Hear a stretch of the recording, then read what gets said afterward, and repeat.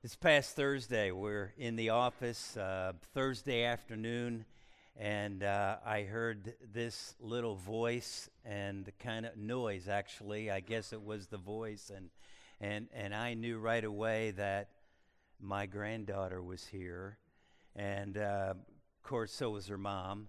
But that wasn't what caught my ear. And so I walked out of my office, and John Mark was here, and Elizabeth, and there was little Josie, and those of you who are grandparents or parents, right? You fall in love with those little kids, and so she was there, and so I went out, and Elizabeth had brought donuts and coffee for John Mark, and Josie was kind of gnawing on one. Now, she's got a few teeth so that she can do okay. Of course, there were no donuts or coffee for me. I just thought about that, John. But Josie was my treat, right? And that's the sugar that I got. Man. And so she obviously at home had learned some new animal noises, right? You've all been there. You know how that goes. Right? Okay, what's the doggy say? And what's the cat say? And what's the cow, and though a lot of times the noises all sound alike, right? Even though it's different animal. That's okay. We recognize the progress that those little kids are making. And so we started laughing when she was coming out with a little bit of noise here or there. And as soon as we started laughing, she starts laughing. And she does that, and so we start going, ah, ha, ha, ha, ha, ha. And then she's, ha, ha, ha, ha. You know how that goes. It just, they mimic what you do, and so it's the same thing, whether it's coughing, and we found out, or I found out, that you just start, and then little Josie's like, It's like, what? I don't know why, or so whether it's that or waving, right? You all know you teach your little grandkids or kids how to wave, and you're hi or bye. You try not to say bye because then sometimes that's upsetting. And so it's just like, hi, and then she'll put her hand up and all. And you know how that goes, right? It just, they mimic what we do. They imitate sounds or motions or gestures or whatever it is. And they obviously have some idea of what's going on, but how much, who knows? But we just love that. We're entertained by that. So I'm standing out in the office, and I'm like, come on, Josie, come on, trying to get her, follow down to my office, because I've got all kinds of noisy things and all the rest of that in my office that we play with. And so she came down and followed me. She came right after me, followed me right into my office. But that's what kids do, of all ages, right? They imitate or follow mom and dad and grandpa, right? They follow us. They do what we do. Well, in our text this morning, in the book of Mark 1 tells us that after John the Baptist was put in prison, Jesus began to preach the gospel. And the book of Mark is a great, really down-to-earth, practical gospel teaching of Christ's life on this earth. And so Jesus began to preach the gospel, to proclaim the need to repent and believe. To repent and to believe the good news. That's the gospel. That's what he was preaching, we're told. And that's when Jesus started to build his team of followers. We would call them the 12, or Jesus' disciples. Later on in the book of Acts, after the church began, they were called the apostles. That's the 12. And Jesus began to put them together. And in Mark chapter 1 and verse 16, as we read about this, all as Jesus began to preach to repent and believe the good news, we read in Mark chapter 1, verse 16, as Jesus walked beside the Sea of Galilee. It was so cool about 3 or 4 years ago when I got to do that, to be there in Israel. Wow, it was just an amazing thing. And to walk literally right along the shore, the beach there on the Sea of Galilee. So Jesus walked beside the Sea of Galilee. He saw Simon, that's Peter, and his brother Andrew casting a net into the lake, for they were fishermen. "Come, follow me," Jesus said, "and I will send you out to fish for people." At once they left their nets and followed him. To fish for people, what in the world? Well, Jesus knew that Peter and Andrew were fishermen. So he's using language that they would understand. Their job was to catch fish. That's how they made a living. Well, he said, "You follow me, and I will teach you how. I will make you know how to fish. I will send you out to fish for people." What's he talking about? I will send you out to proclaim that same good news that Jesus was, the need to repent and believe that we are sinners, that God sent his son Jesus to die on the cross for us, that he was buried, that he rose again, proving he was Jesus, that he was the Son of God, and that when we believe, our sin is forgiven, our life is transformed, and we become a follower of Jesus, a disciple. That was what Jesus meant when he said, "I will send you out to become fishers of people." You will go out and proclaim the gospel, and they will respond, and they will become followers of Jesus. That's what he called them to do. And so as he did that, we're told at once, verse 18, Mark chapter 1, Peter and Andrew, at once they left their nets and followed him. And so began the journey of preparing a group of men to follow Jesus and to continue the work that he had started. They would continue the work. They would carry on the work that Jesus had started after Jesus went to the cross. He died, he was buried, he rose again. And then 50 days later, he ascended back to heaven to be with his Father. But he had been preparing his disciples for that day when Jesus would go back to heaven, and they would then pick up the work. They would continue the work that Jesus had started. They would go out to proclaim the gospel of Jesus Christ, to fish for people. And he was preparing this team of followers, that gathering of followers that those men would bring together, that they would be fishing for. And as people responded, that gathering of those who responded to the gospel would be called the church. And when we read in Acts chapter 2 and after, that's exactly what happened. And we spent the last 2 weeks looking at Peter and as he walked on water to Jesus and the steps that he had to take if he was going to be a follower of Jesus. And actually the same for the disciples as Jesus was teaching them and training them and preparing them to do the work after Jesus left. And it was important that Peter knew Jesus, who he was and what it was that he came to do. Knowing Jesus was critical because then they had to trust Jesus. Peter had to trust, but he wouldn't really be able to trust Jesus until he knew him. We don't trust those typically that we don't know. It's hard to trust someone you don't know. And it's hard to follow someone that you don't trust. Right? You just look around at the political landscape here in our country. It's like, what in the world is going on?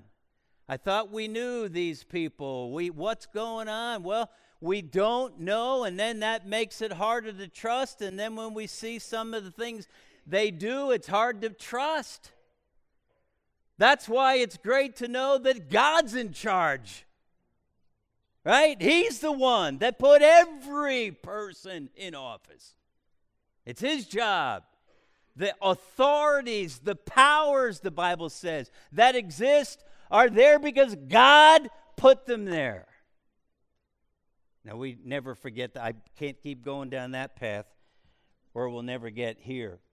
So the point was, today, as we've talked about knowing, the importance of knowing Jesus so that we can then trust Jesus.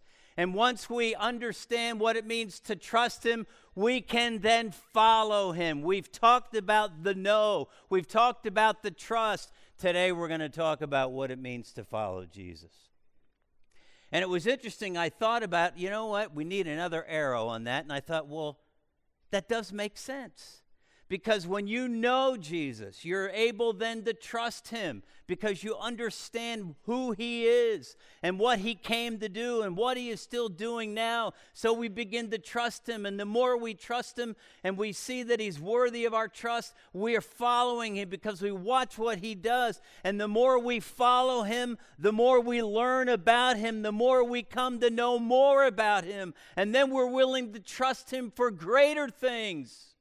And we're willing more so, you know what, I'll follow him no matter what because I know he can be trusted. And the more we follow, and again, it's just this cycle, the more we come to know Jesus. So what does it look like to follow Jesus? Well, if you'd open your Bibles to Mark chapter 8. Mark chapter 8, we're going to start at verse 27. If you don't have a Bible and would like to hold the Bible in your hands, underneath the chair in front of you, should be a Bible close in hand. Page 705 is there.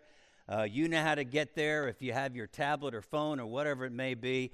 But Mark chapter 8 and starting at verse 27.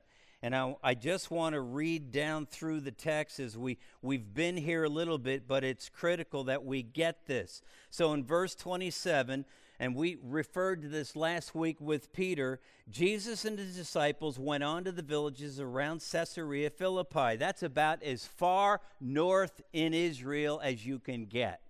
And that's where they were heading up there, Caesarea Philippi. On the way, he asked them, "Who do people say I am?" They replied, this is the 12 that are talking with Jesus.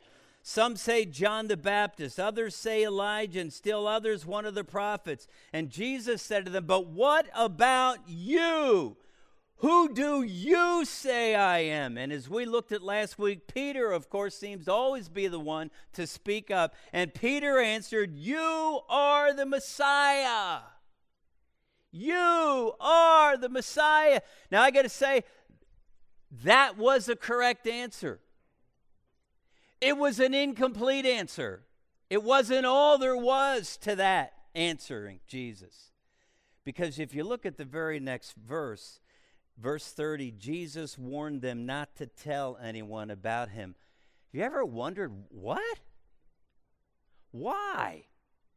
I thought Jesus said, "Hey, you guys follow me, I'll make you fishers of people. I'll send you out to fish for people." And here he says, who do you say I am? And Peter goes, "You're the Messiah."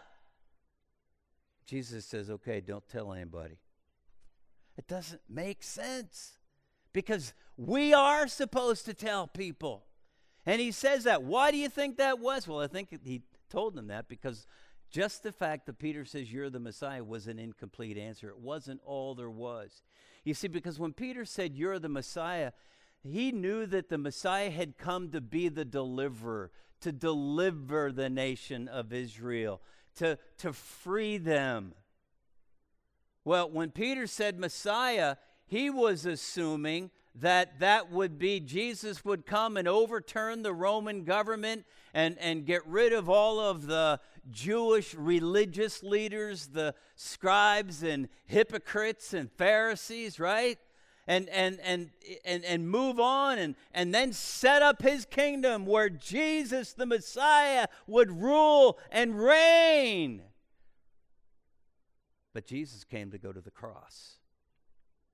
Jesus came to set up the kingdom that he would rule from the cross.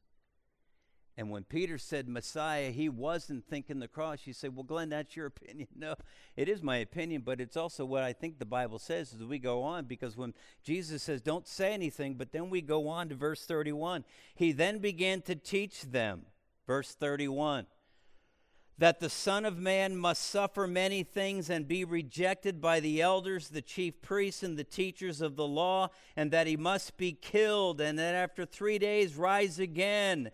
He spoke plainly about this. Jesus wanted to speak very clearly. There were no parables.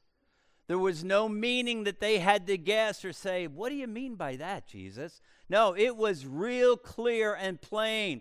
Jesus was teaching that he had to suffer many things, that he would be rejected by the religious constituency and authority of the day, and that he would be killed, hung on the cross, and 3 days later he would rise again from the dead. He talked about this. He spoke plainly, and Peter took him aside, and we were here a couple weeks ago, and began to rebuke Jesus. We say, man, Peter,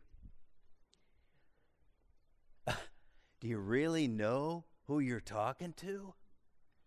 Do you understand what you're saying to Jesus? Because he goes on, and as he rebukes him, but when Jesus turned and looked at his disciples, he rebuked Peter. You see, Peter was rebuking Jesus because he didn't think that Jesus needed to go to the cross. He didn't want him to be rejected by the religious power and authority. He didn't want the Roman emperor still to be in charge. So he's like, no, Lord, that's not what, you're not going to suffer. You're not going to be rejected. You're going to set up the kingdom. No, Lord, don't say that. And Jesus rebuked Peter. Get behind me, Satan, he said. You do not have in mind the concerns of God, but merely human concerns. And reading this week, the get thee behind me, Satan, what was he saying? Well, part of that, and I hadn't thought about it like this before. Jesus is saying, Peter, you don't belong on this side of me. Get behind me. You see, followers don't lead their master.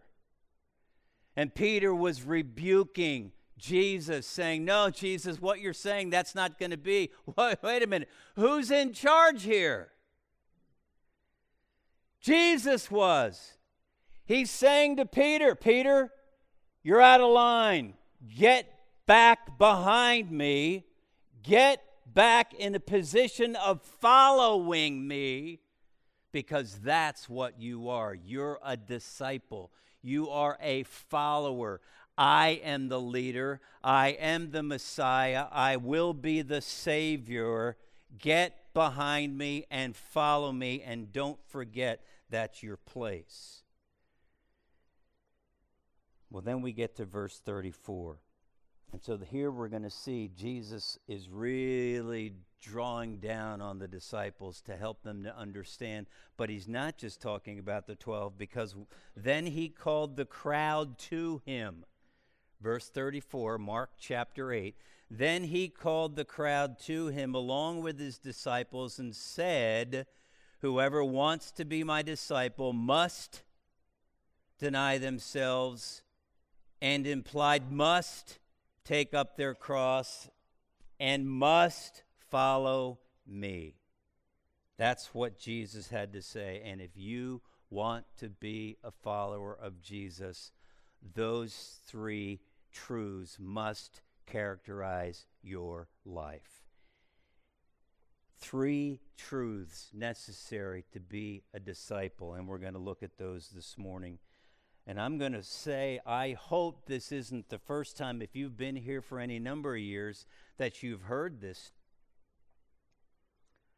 this truth about what it means to be a follower of Jesus, a disciple. But we're going to go over it again because, folks, we are. If you know Jesus Christ in Scripture, you are a disciple. That's what you're called. We're told in the book of Acts, Luke told us he was writing that as the church was going, that the believers or that the disciples were first called Christians in Antioch. Why? Because they were believers. They were followers. They were called that. Disciples were first called Christians. What would that mean? That would mean that a disciple knew Jesus Christ. That's what's going on here. So the first truth that we must understand that must be true of you and I as we follow Jesus is you must deny yourself. Whoever wants to be my disciple must deny themselves. Now, this is an imperative. It's a command. It's not an option. It's not something we can say to Jesus as a disciple, as a believer, as a child of God. I don't think so. I'll let that one alone. I don't need to deny myself. No, it's an imperative. It's a command. It is absolutely what Jesus said we must do if we are going to be a disciple. Jesus is emphasizing a seriousness and an urgency about not making your life about you. Now you may be sitting here, what? My life's not about me? Who's it about? Oh, I know. My life is about my wife. No, that's not what he means either. My life is not about me. It means that God must be at the center of my life. That will require that God be at the center of my thinking. It means that the things that please God are at the center of my life. I am concerned about living my life in a way that pleases God in everything I do, not about my pleasure. We sometimes think that as believers, as part of the church, that our purpose in life or one of the goals in life is for us to pursue happiness and ultimate fulfillment of life on this earth as a believer, as a follower of Jesus, is that we have happiness in our home and in our families and in our children and all the rest. I am sorry, but I got to tell you, happiness is not the goal. And if you make happiness a goal, you'll never get to it like God intended. Happiness is an outcome. It's a result. When we do the things that God says we ought to do, when we deny ourselves, happiness will come, and then God is the one that makes that definition. He defines happiness. That will happen when we follow Him as an outcome of our following Jesus. Do you see the difference? It's not the goal.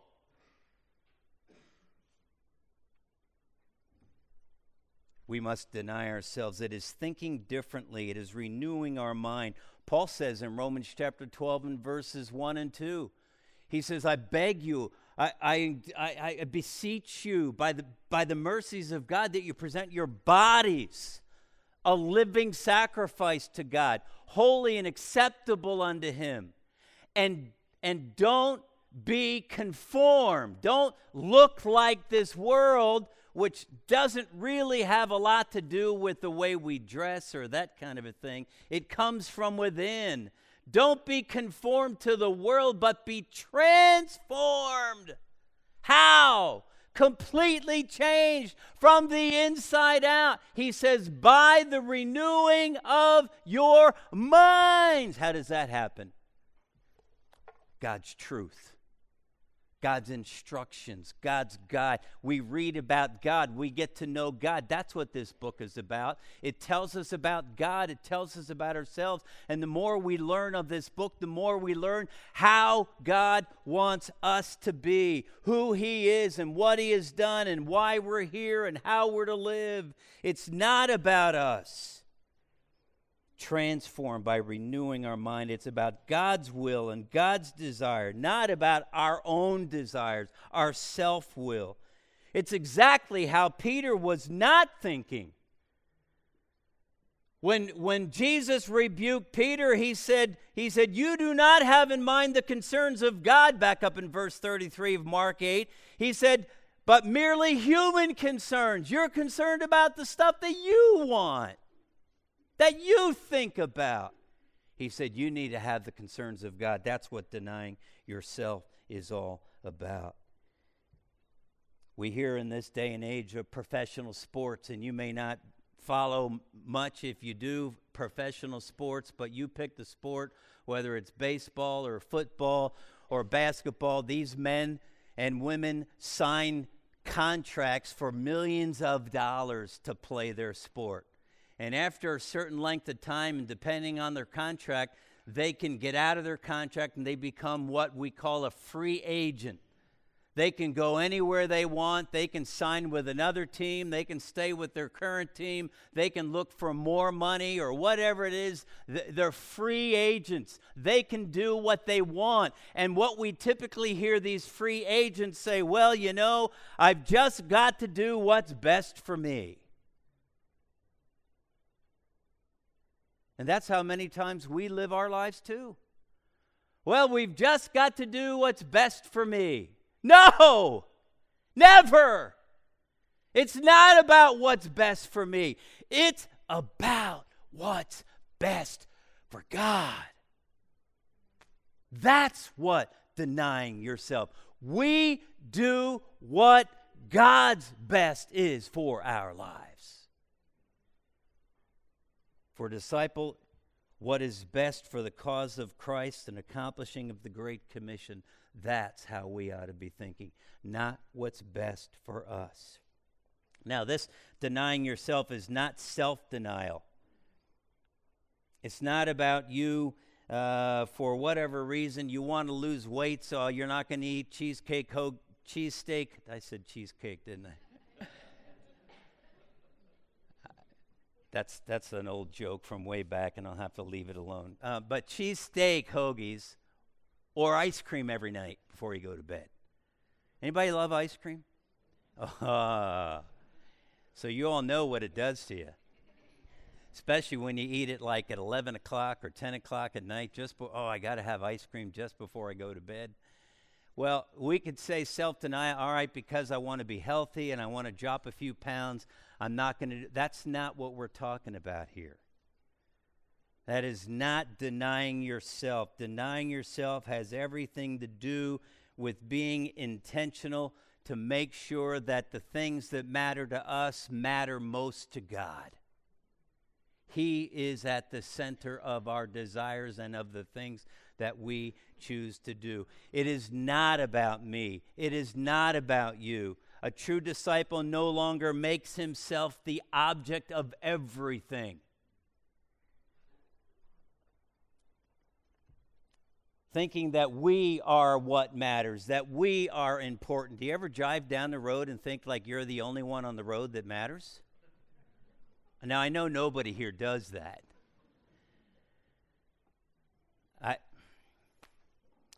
I got to put myself out there because it's like, all right, I'm preaching on this today. And I'm like, yesterday, Jane and I are coming down through the notch. And we're driving up towards Clark Summit. And there's the little gas station. We're going towards Clark Summit that sits over here. And this car I see coming out. And you know how you can almost tell what's going to happen? You're anticipating. You can just feel it. And I could see this car is not paying attention. They're not going to yield. They're going to come right out and comes right out into the turning lane right in the middle, right, that you can turn from, and here I am coming, and she keeps coming. Like, I'm right there, and she's coming, and I'm like, I hit my horn. I'm like, what's going on? And I swerved over to the other lane. Fortunately, I can anticipate, but I didn't see if there was another car, but I had no choice. And I looked at the lady, and when I beeped the horn, she beeps back at me. And I said to Jane, what's she beeping about? You know, that's when I want to get on the phone and call my police friends in Clark Summit and say, hey, I got somebody for you. You know, and I, so then we're going, I'm like, oh, why did, so I looked at Jen, I said, hon, what would Jesus have done? Because that's on my mind. And she said, I don't know, but I don't think he would have done this.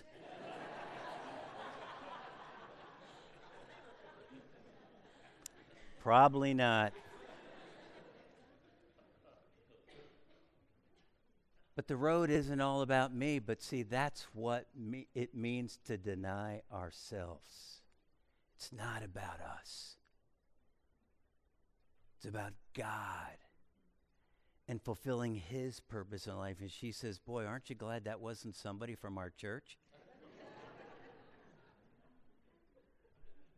Yeah, amen. I hope it wasn't. Anybody here? You wouldn't admit it. I said to Jane, I said, what do you think was going through her mind that she would just do that? And Jane says, I don't know, but that's why I try to be patient and gracious. And I thought, you really said that to me? But then she said, but I don't usually do a very good job at it. So I said, oh, okay. We're together in this. Denying yourself. It's not about me. Jesus also said you must take up your cross. Not only must we say no to what I want, we must say yes to what God wants. And I put a quote up here because I thought I can read this, and this was so good because it so explains what this taking up one's cross brought to the mind of Mark's readers, the sight of a condemned man who was forced to demonstrate his submission to Rome by carrying part of his cross to the city, to the place of execution. Do you remember who else did that? Jesus, right? And he got some help along the way. But that's what the Romans at a crucifixion made that individual who was condemned to die to carry that cross piece. Carry the cross. So to take up one's cross was to demonstrate publicly your submission or obedience to the authority against which you had previously rebelled. So when Jesus says to us we are to take up our cross, we are to carry that cross as an indication of our submission and obedience to the one that we used to rebel against, our God. Because before we were saved, before we knew Jesus, we were in rebellion against God. The Bible says we were his enemies. And when we, as believers, as followers of Jesus, take up our cross, we are acknowledging our obedience and submission to his authority in our lives. Even though at one time we were his enemies, we are now under his loving leadership and authority. That's what the idea, folks. It does not mean, oh, you don't know how hard life has been for me. I have a cross to bear. I could say that about, I've had, some of you know this, I've had 3 open heart surgeries, and I could look back and say, that's what God's given me is my cross to bear. poor Glenn. No, that's not at all what that means. You know, how dare I even think that that would come close to being similar to carrying the cross, my cross, that indicates obedience and submission to Jesus. That's what it means to take up your cross. A willingness to sacrifice for him. That's what Jesus did. Remember the night before he was crucified in the garden when he prayed, sweat great drops as it were of blood, and said, Father, not my will, but yours be done. Jesus went to the cross for us. And our attitude needs to be the same as his when we take up the cross, representing obedience and commitment to our God, a willingness to die if so be. Dying to our own self, certainly, and what we want for God. And then lastly, he says, and you must follow me. Well, of course, you must follow me, but think about that. A disciple must keep following Jesus. Paul said that, follow my example even as I follow the example of Christ. To follow means to be an imitator. A follower in the New Testament, that word is always used in a good sense. It's not used of following somebody the wrong direction. And the word follower means following, a continuous, constant habit or practice. When Jesus says, follow me, he's literally saying, come after me. He's actually saying, come behind me. Do you remember what we said about Peter? When Jesus said, Peter, get behind me. Peter, get back where you belong. You can't follow me if you're not behind me. And sometimes we do, right? Get out ahead of our Jesus. We get out in front sometimes, and we don't think about it that way. Jesus says, come after me, come behind me. The New American Standard Translation reads verse 34 of Mark 8 this way, and he summoned the crowd with his disciples and said to them, if anyone wishes to come after me, he must deny himself and take up his cross and follow me. And that's it. Come after me. Get behind me. Fall in line so you can follow the lead.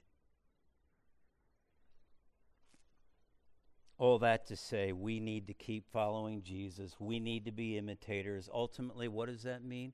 To be more like Jesus. Have you heard that phrase before?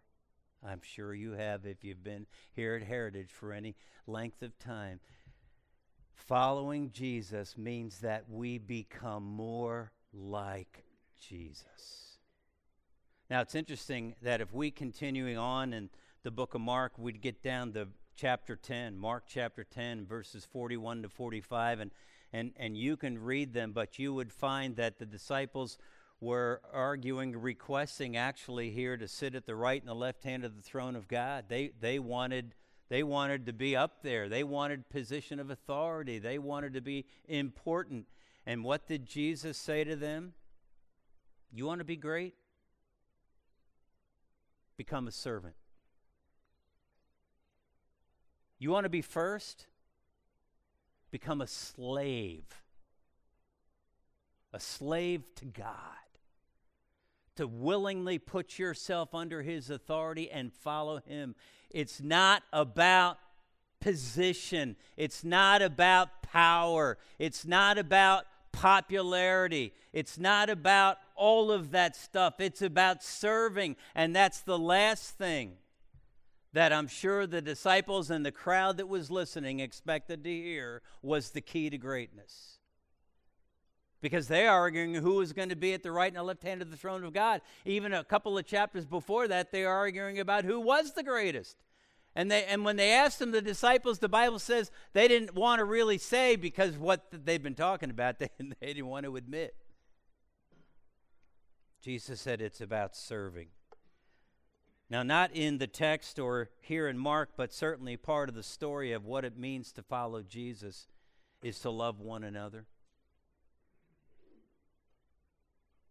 In fact, the last week that Jesus was alive, in fact, at the Last Supper, the night before Jesus went to the cross, he told his disciples, and we read this in John chapter 13 and verses 34 and 35. He said, "By this will all men know that you are my disciples." How? If you love one another. A distinguishing mark of a follower of Jesus, of a disciple. He said, this is how everybody around you will know that you are my disciple, that you are a follower of Jesus. How? That you love one another. We're talking about love for each other, those of us who are brothers and sisters in Christ, those of us who know Jesus, those of us who believed on the Lord Jesus Christ. That's who we're to love, and sometimes they're harder to love. You might say, well, doesn't that mean, what about people who need Jesus who don't know Jesus? What about people without Jesus? We need to love them too, but that's not what Jesus told the disciples. He said, this is how people around you will know that you're a follower of Jesus, by the way you love one another, by the way you treat one another, by the way you respond to one another, by the way you love one another. Wow, that says so much. And we ought to be known as those of us who know Jesus here at this place that we call Heritage Baptist Church. That we would be known, wow, those people are amazing. Do you know how much they love each other?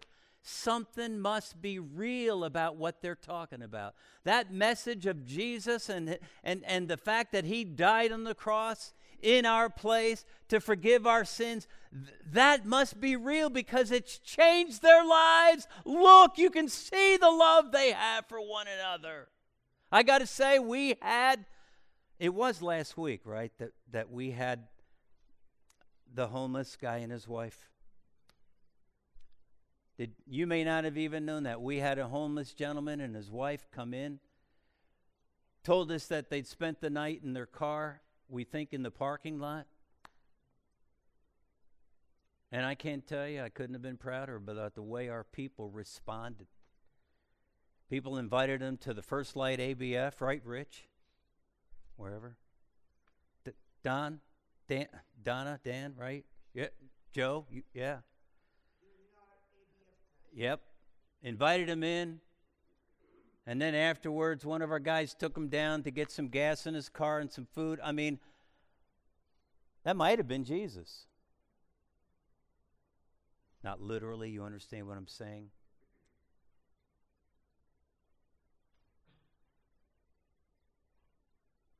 That's love for somebody who probably, from what we could tell, did not know the Lord, but the way we love one another.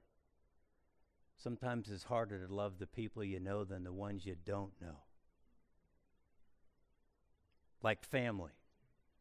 Huh? Right, brothers and sisters? Anybody have any sibling rivalry going on?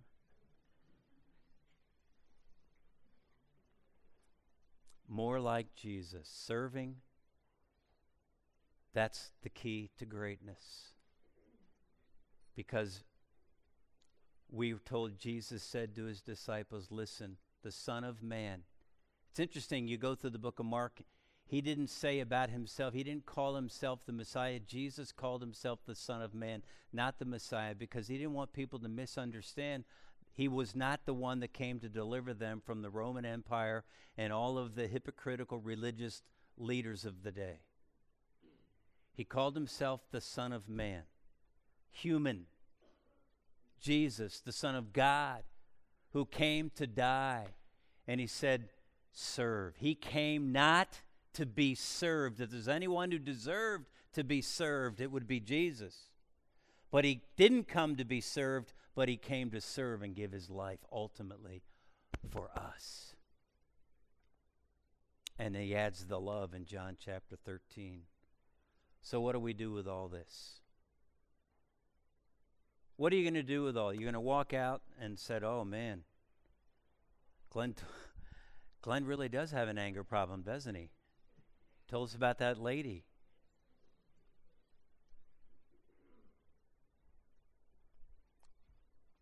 What are you going to do with this great truth of what it means to be a disciple, of what it looks like to follow Jesus?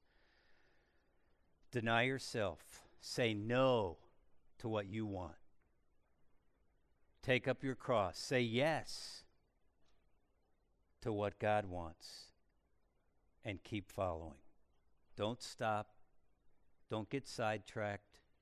Keep following. Stay behind, because you can't follow somebody when you're in front of them. Keep following and be like Jesus. Listen, folks, there's not a one of us here today that can't say we don't know what it means to look like Jesus, to be like Jesus. What would Jesus do? When I asked Jane, well, he wouldn't have done this. Because we must keep that intentionally in our hearts and minds, that it's not about me. And until we put the Lord at the center of our lives, we're going to be there and we're going to get ticked off when somebody infringes on the right that we think we have on the road or wherever else.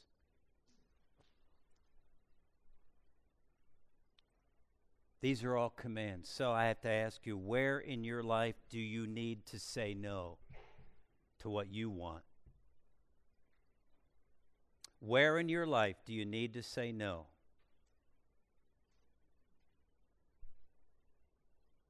To what you want? Can you think of anything? How about this? Where in your life do you need to say yes to what God wants? Well, God understands. I mean, it's not easy. It's a little inconvenient. Oh, I'm sure it was real convenient for Jesus to go to the cross, right? Where in your life do you need to say yes to what God wants? And lastly, what in your life demonstrates that you are following Jesus? What in your life right now, today, demonstrates, speaks loudly for everybody to see and hear that you are a follower of Jesus? What might that be? And what do you need to change in light of those questions? Deny yourself. Take up your cross. And keep following Jesus. That's what it looks like to be a disciple, to be a follower of Jesus. Oh God,